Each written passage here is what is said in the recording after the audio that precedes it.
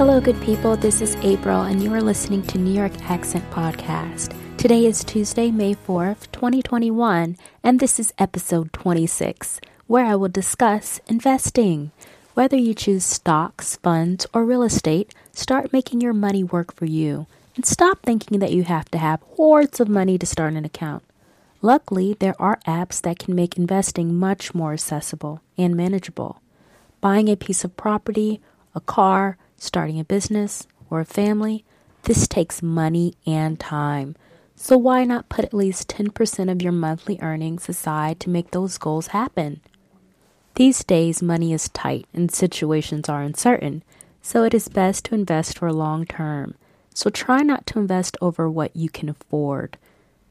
The point of investing is to see the investment grow, not make sales every other month.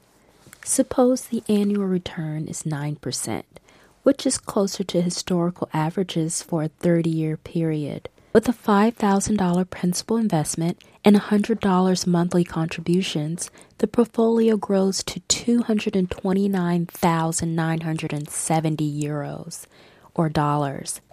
Now, if the investor is able to double their monthly contributions from $100 to $200 a month, then the future value of the portfolio can easily rise to $393,476.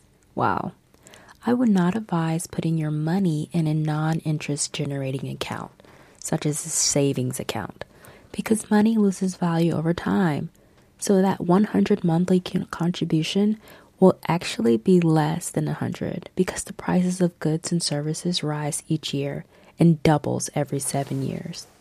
Equities such as stocks or mutual funds are the best investment option for those who are decades from retirement.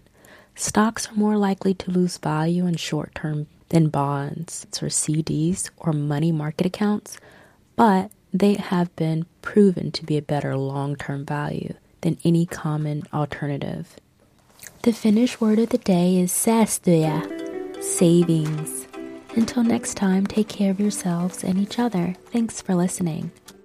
98.4 Radio Moreeni, Tampere University, Finland.